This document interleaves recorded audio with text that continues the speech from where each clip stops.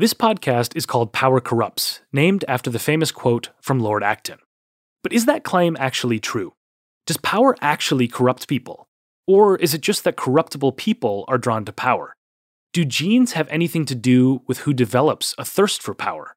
Why do human societies have such steep hierarchies in the first place? Why do height and facial appearance have so much to do with who we select to be our leaders?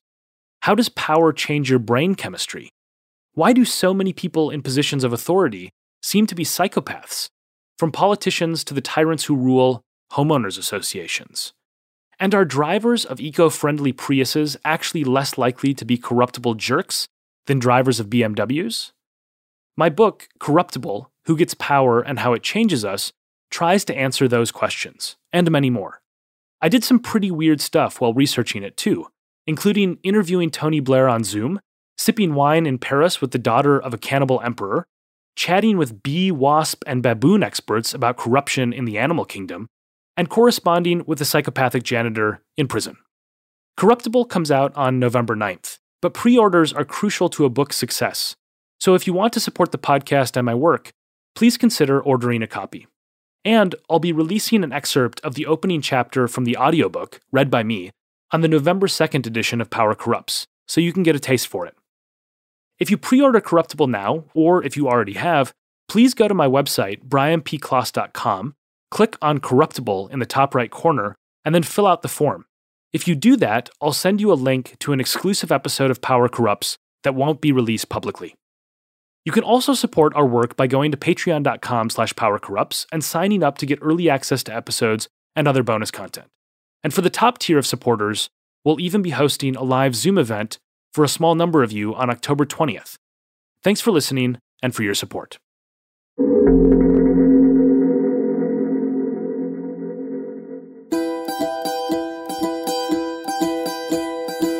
All too often, we cover stories in which the bad guys win. They get away with it. The corruption continues. This isn't one of those stories. Today we're covering two stories in which the bad guys lost in a comically humiliating fashion. It's a tale of two modern-day pirates on opposite sides of a continent who were destroyed partly by clever law enforcement operations, but mostly by their own stupidity. Last week, we talked about historical piracy, the Blackbeards and Long John Silvers of the world. This week, we're talking about their modern-day counterparts, the vicious hijackers who take over ships, seize hostages, and ruin the lives of innocent people. We're going to start today's episode off the coast of Somalia, where the most famous modern pirates have emerged, the ones that were depicted in Hollywood blockbusters like Captain Phillips. But we're also going to look at more recent developments, including a sting operation that took down a pirate in one of the new frontiers of 21st century piracy, namely off the coast of Nigeria in West Africa. And in the process, we're going to learn how a series of foolish decisions caused these pirates to walk the plank, straight into a jail cell. We're also going to touch on a question that often haunts law enforcement. How do you bring people to justice across international borders when their governments can't or won't capture them?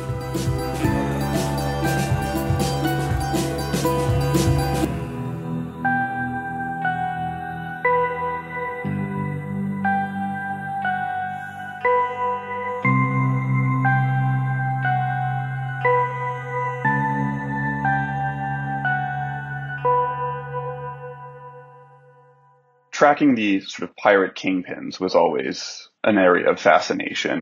This is James. My name's James Bridger. James used to work in maritime security consulting, in which he tracked major piracy operations. It meant that his day-to-day life often involved keeping up to date with shipping movements, attempted and successful hijackings, and the resolution of those harrowing crises. For a while, plenty of pirates operated with a certain level of impunity. They kept taking over ships and getting paid hefty ransoms to return the crew safely. Then, as was famously depicted in the Captain Phillips film, the United States Navy cracked down on piracy, using deadly force. And that changed the game substantially. But still, something bothered James. Particularly once you did start to see, more robust international naval military response, and you did see the, arrest and jailing of a number of pirate foot soldiers, it always seemed like the kingpins at the top were untouched. The big fish, or as we're about to see, the big mouths, kept raking in cash, while the minnows, the pirates who were scraping to get by, got caught or even killed. So over the years, James grew particularly interested in the kingpins, and in one kingpin in particular, a man known as Efwani, or Big Mouth. It's a very small-y thing. Everyone has a nickname, and it's usually based on what we would consider like a rude observation about, what you look like or what you sound like. And Big Mouth for him, I've actually heard it both ways. Like you could see it as like the Big Mouth, you're talking too much and boasting too much, and ultimately that's what got him in trouble. But I've also heard it sort of meant like as like crybaby, as being like another version of that. So take your pick between the two. I mean, he probably was the biggest fish in his time. Efwani stood out because he had a different background from most of the other pirates. He was from a region central Somalia, allegedly during the early 1990s and late 80s before the Civil War. He was a civil servant working in what was then the Somali federal government. Now, unlike a lot of sort of the early waterborne pirate leaders, he wasn't a fisherman. But Efwani understood early on that piracy could be a lucrative profession if you only approached it more methodically, like a business.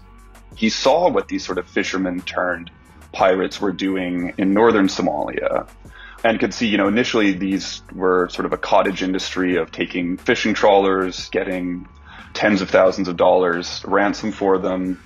By the early to mid 2000s, those tens of thousands had become hundreds of thousands of dollars. And I think he really saw the business opportunity there that no one had sort of put in a grander scheme. Big Mouth began to build a pirate empire. He started recruiting, notably across clan lines, which was a pretty impressive accomplishment to be able to pull together these sort of existing piracy networks from northern and central Somalia. One of the things that you start to recognize when you study the world of corrupt criminals and kingpins is that a lot of illicit activity, particularly new forms of illicit activity, like modern pirate hijackings, is dominated by amateurs. The reason for that is simple. The best and the brightest usually have other prospects, and they don't go into high-risk operations. The downsides are too great. So if they have another option, they take that instead. So when a new form of criminality emerges, its initial stage is often full of blunders and mistakes, and that leaves a lot of low-hanging fruit to be picked by someone with a more sophisticated approach to criminality. For Somali piracy, that sophisticated innovator was Big Mouth, and right off the bat, he figured out that the standard playbook used to hijack ships was highly inefficient. The boats you're using to actually do the hijacking are called skiffs, and that's, a small, long fiberglass boat with powerful outboard engine, or two if you can. And typically, they would gun those so hard they would destroy the motors of them in the course of the operations. But of course, you've got very limited range with those. Even if you're like loading up with gas, you're not able to make it very far offshore. Before Big Mouth, any ships that wanted to avoid Somali pirates just needed to steer a bit away from the Somali coastline, out of range of these little skiffs. But that era of relative security soon ended. He also pioneered the use of what they called motherships, where you're taking sort of like a captured fishing trawler, you're loading up your smaller skiffs behind that, and then you can go hundreds of miles out into the sea. Then once you find your target, then you deploy the skiffs to go and attack and hijack it. So that, dramatically expanded the range. It allowed the pirates to go after these ships that were deliberately taking a much wider route going around the Horn of Africa. He really professionalized it, is I think what he's most famous for. He wasn't really a pirate on the boat himself, but certainly the money and like the political networking behind it. Now here's the thing about Big Mouth. He had a legitimate business of sorts. It wasn't just about piracy. And so he had this front operation, which sort of gave him a veneer of legitimacy. He actually had sort of a business empire that spanned a lot of North Africa, the Middle East, all the way to India and Malaysia. That's important for our story, so keep that in mind.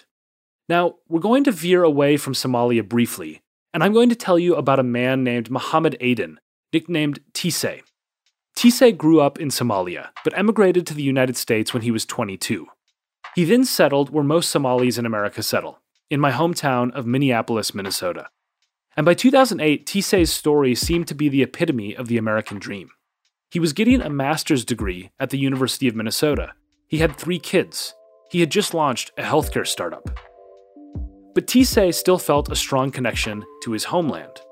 In particular, he felt a strong connection to his own region of Somalia, a 5,000 square mile area that had been effectively lawless since the national government collapsed in the early 1990s.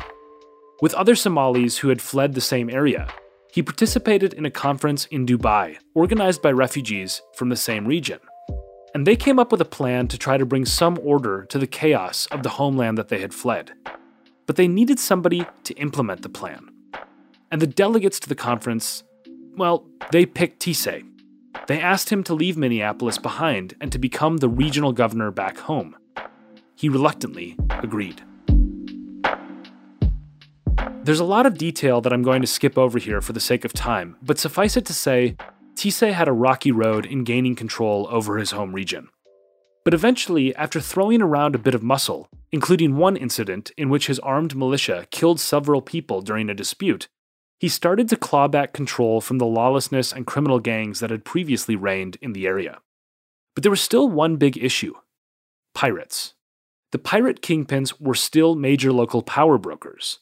Every time that the fledgling government tried to do something, the pirates undercut it. So Tisei turned to the national government to ask for help. And they put him in touch with a prominent businessman who was likely to have some leverage with the pirates. You guessed it, Afwani, or Big Mouth.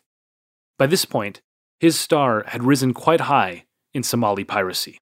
His name was attached to a number of very prominent hijackings. So, he was starting to build a profile. One of the hijackings that Big Mouth was suspected of facilitating was of a Belgian ship called the Pompey. After 68 days of tense negotiations, a helicopter hovered over the vessel, where 10 crew were being held hostage at gunpoint, and the helicopter dropped $8 million in ransom money on the deck of the ships. These crimes are serious. They imprint psychological damage and trauma on the victims for years, often forever. If you're interested in understanding how that feels, go back to season 1 of this podcast and listen to the episode on ransom. It's a horrible, life-altering experience for the victims. But for our story, the point is this.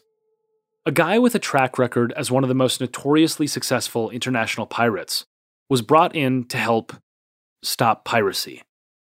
But in one of those weird, stranger-than-fiction twists that the real world often produces, Afwani actually put his money where his big mouth was, and he started to help combat piracy. The unlikely pair, the pirate kingpin and the dad from Minnesota, set out to create a sort of pirate rehabilitation program that would retrain pirates for other jobs. It sounds a bit absurd, like a job center for people who mostly had skills at hijacking ships with guns. But it started to work. That's partly because their work happened to coincide with an important development on the high seas off the Somali coast. Navies were starting to use deadly force against pirates, and private companies were starting to send armed guards on their ships to shoot back when a pirate skiff started coming toward them at speed. Piracy, which had for a while been easy money, started to become an unattractive prospect.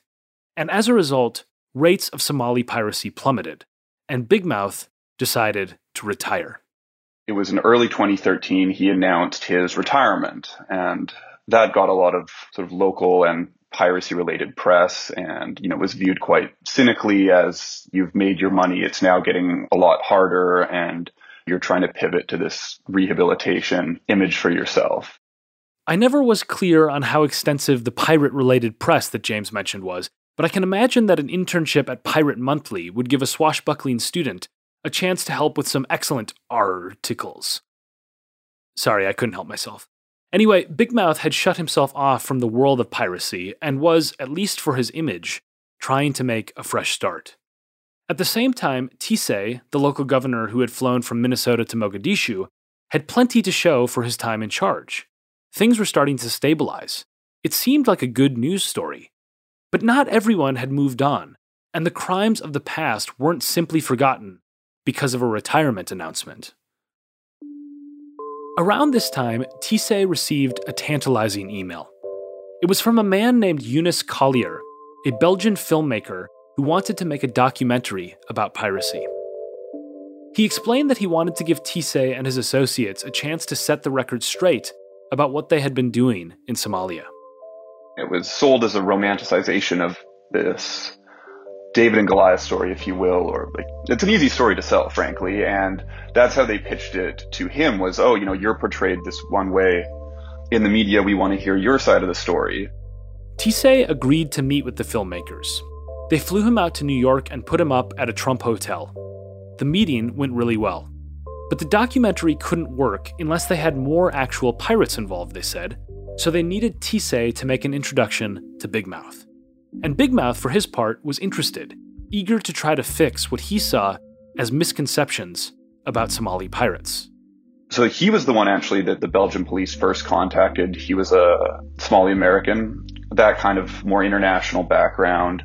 They had contacted him and spoke with him for a couple months. Afwene, by the sounds of it, was skeptical of traveling out internationally. I think he knew there was a lot of heat on him. This has not been documented anywhere, but I think timing-wise, this was right around when the Captain Phillips movie came out. And, I have heard it that, he was quite angry at that portrayal of it wasn't telling the proper story. And I think that actually was quite a motivating factor. The documentary got the green light. With Tissé securing Big Mouth's involvement, everything was on track. But then Younes Collier got back in touch, and he explained that the security situation in Somalia just wasn't good enough to fly the film crew in to make the documentary. There was too much risk. So instead, they offered to fly both men to Belgium, where they could make the movie in the safety of a big-budget studio. And for Big Mouth, it appeared to be just another interview opportunity, where he could recast his image to how he saw himself rather than how the world saw him. It wasn't about the money. It was about his pride in managing his image and, wanting to tell his story. He'd done a couple of big interviews. After months of talking back and forth, the two men, the pirate kingpin and his political ally, hopped on a plane and set off for Belgium. It did not go according to plan, at least not for them, starting with the welcome party that they received at the airport. He was just immediately arrested at the airport and taken into custody. Younes Collier, the supposed filmmaker, was actually with Belgian law enforcement. And, as This American Life reported in a former episode about this case, Belgian law enforcement had found Afwene's DNA on a coffee cup in the captain's cabin of the Pompey, the Belgian ship that had been hijacked. And it was this kind of slam dunk case, which they had all the forensic and eyewitness evidence for of this one particular case, even though, he was certainly the mastermind behind dozens of hijackings. He was eventually sentenced in 2016 to 20 years for piracy and hostage taking. But Big Mouth still had one reason for a little smirk. I know the Belgian prosecutors attempted to recover funds and were completely unsuccessful in that. They didn't get $1 back from him. And where all that money goes, I believe it's sort of being controlled by his son still.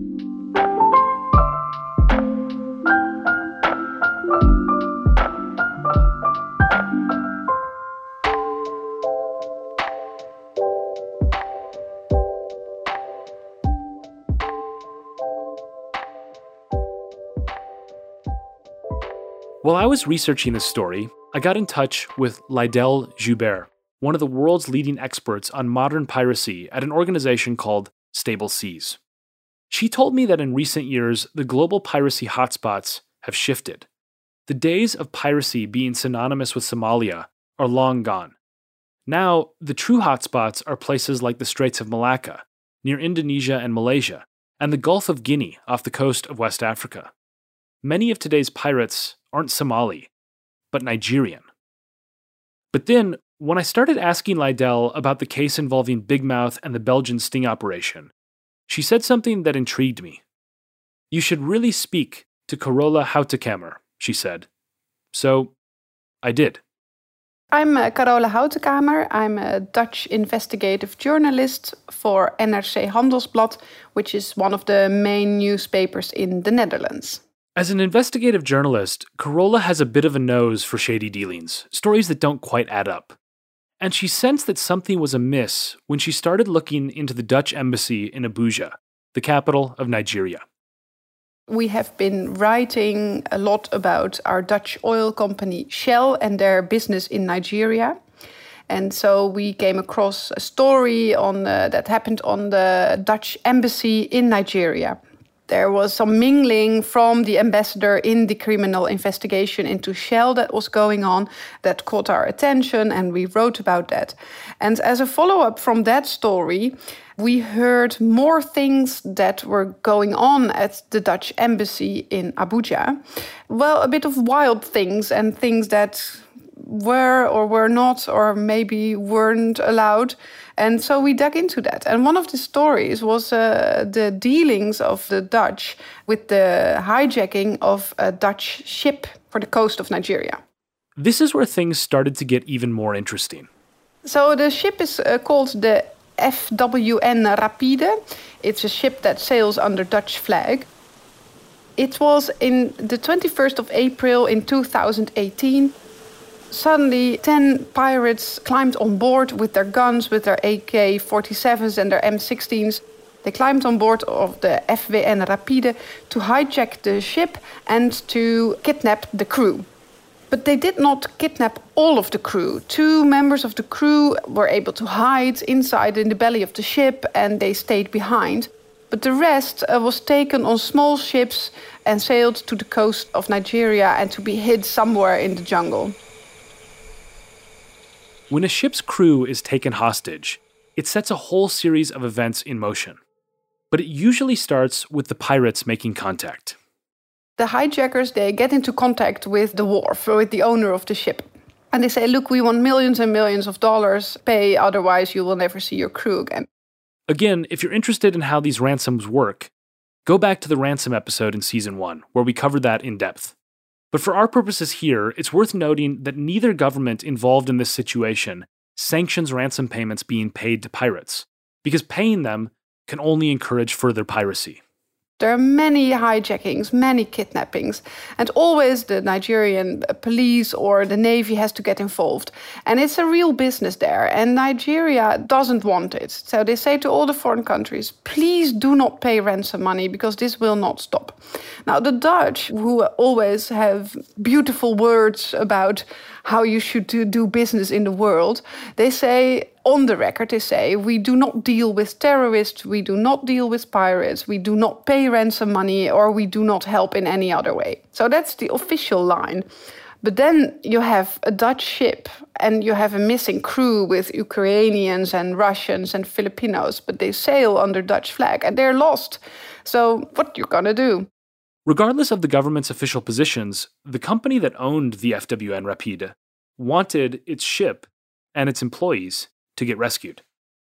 The owner of the ship calls the insurance company calls a German company, a sort of consultancy company. It's called Toribos. And what they do, they specialize in kidnappings of high net value people, and the kidnapping of crews. And so they sent a German negotiator, Mr. Rütke. They sent him to the Netherlands.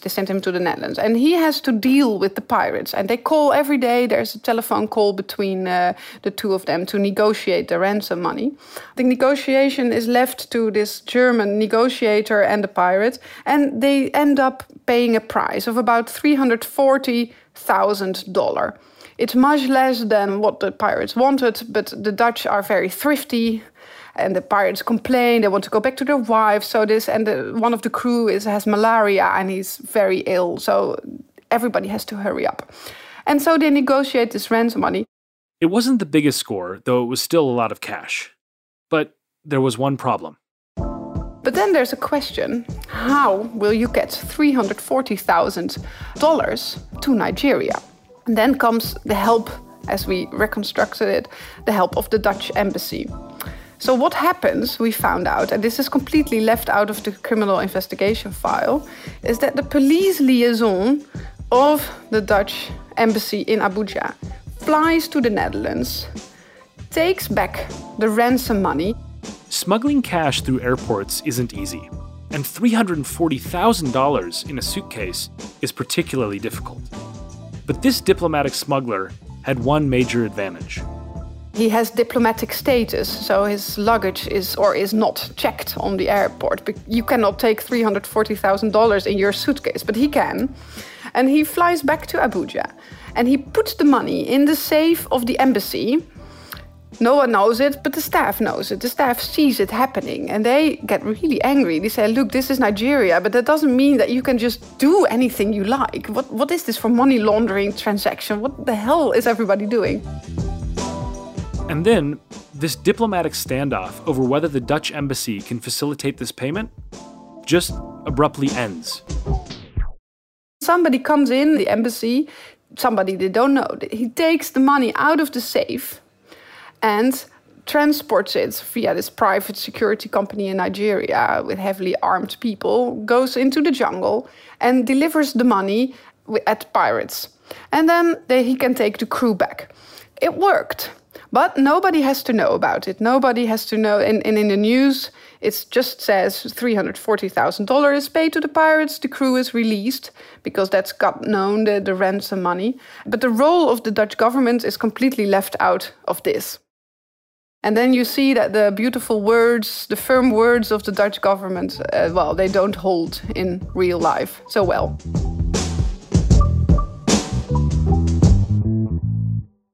At first glance, this seems like it would be the end of the story.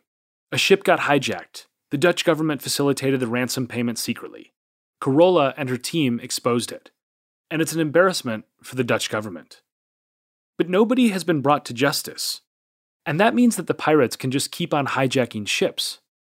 Except in this story, the pirates made a mistake. There are only so many people in any criminal organization that are savvy enough to successfully negotiate ransom payments. And that means that when you find someone who's good at it, you're going to keep asking them to step up, to get on the phone, to talk turkey over how much money you're going to get paid. And that's exactly what these Nigerian pirates did. Except this time, the German negotiator took notice. Mr. Rutke from Toribos, he recognizes the voice of the pirate. He says, look, recently we had another hijacking and another kidnapping, and I think it's the same man. This is where the story takes a bit of a weird turn. It turns out that one of the hostages, he became friends with the pirate ringleader, a man known in court documents, allegedly, as Mr. Lobia. And they want to find Mr. Lobia, because the German negotiator thinks that's the man. And then they pull another trick. Finally, they're able to track down the pirates, Mr. Lobia, because one of the crew members was kept in contact. He somehow had warm feelings towards the pirates, or it was a Stockholm syndrome, or anyway, they exchanged cell phone numbers and they kept into contact. And even though there's this sort of friendly back and forth WhatsApping going on between the pirate and his former hostage, the former hostage does agree to share the pirate's cell phone number with the Dutch police. So now the police have a way to contact him, possibly even to track him. But they can't arrest him because there's no extradition treaty. So they have to find a different way to capture him and bring him to justice. They pretend to be a new employer. Using what I think is quite a thin pretext, they get in touch with Mr. Lobia and they pose as a maritime security company that's looking for former pirates to help advise them on how to avoid pirates in the future. And they say, look, you're Mr. Lobia, we have a real nice job for you in the security business, and well paid. And Lobia, who's fed up with being a pirate, thinks, okay, I'm going to go for it. But the person calling Mr. Lobia explains that he'll need to move out of West Africa and fly to South Africa in order to ink the contract and start his new job. And then the man at the other side of the line says, yeah, why don't you come to South Africa and then we'll sign a contract and we have a real nice job for you. So Lobia gets on a plane, flies to South Africa, thinking he's going to have a new life. And to be fair, Mr. Lobia would get to start a new life, though perhaps not the one that he was envisioning. But there he runs into the South African police, is put in a jail, and then after a year is sent to the Netherlands.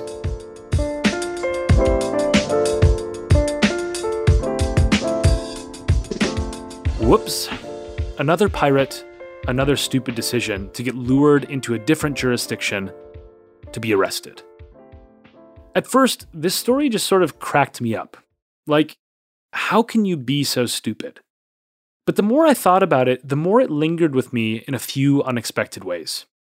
First off, if someone like Mr. Lobia is thrilled with the idea of escaping piracy for a better job offer, it raises that age-old question. How much criminal activity is driven by greed and depraved character, and how much is driven by economic circumstances? That's a question that's central to understanding how to address corruption and criminality, because you can't figure out the right solutions until you figure out the causes of illicit activity. But then there's a second question to consider. And this is the one that Carolla gravitated toward. How much deception is allowed when it comes to law enforcement luring people across international boundaries under false pretenses? Well, Lobia is in jail now and the court case is going on. And this is one of the questions which is on the table. Was that a legal action or not? This is also the bit of the podcast where you get to learn a fun Dutch word, adding to your Dutch-related vocabulary of words like stroopwafels, which, by the way, are delicious. The word for that in the Netherlands is pseudokoop, which means something like pseudo buying.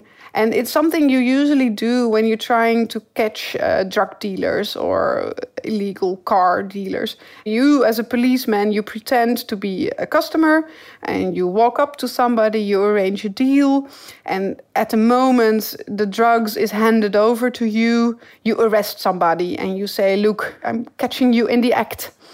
And the prosecutor says this luring of Mr. Lobia to South Africa was a form of pseudokoop. Now, I'm not particularly sympathetic to Mr. Lobia personally. These hijackings, as we noted before, are horrific crimes that create severe trauma for their victims. So I'm not going to worry too much about the idea that he was lied to and that he was stupid enough to fall for a reasonably obvious ruse from the Dutch police. But I do think his case exposes how weak international protocols are when it comes to transnational law enforcement. In the 21st century, so many criminal networks stretch across borders, and some of those borders can provide their biggest protection. When it comes to stopping illicit activity, more international law enforcement cooperation agreements need to be signed, so that you don't need to get a lucky break with a WhatsApp conversation to catch a pirate. Mr. Lobia is a case in point, too, because he wasn't a pirate kingpin, just one of the pirate foot soldiers. He's facing a lengthy sentence for crimes that he participated in but didn't orchestrate. And meanwhile, with the rare exception of people like Big Mouth in Somalia, the big fish of crime and corruption usually go free. As with so much in life, the captains get away with it, while those who are in the lower ranks are forced to walk the plank. So we'll see how it ends. But the evidence is, it doesn't look good for Mr. Lobia, I have to say.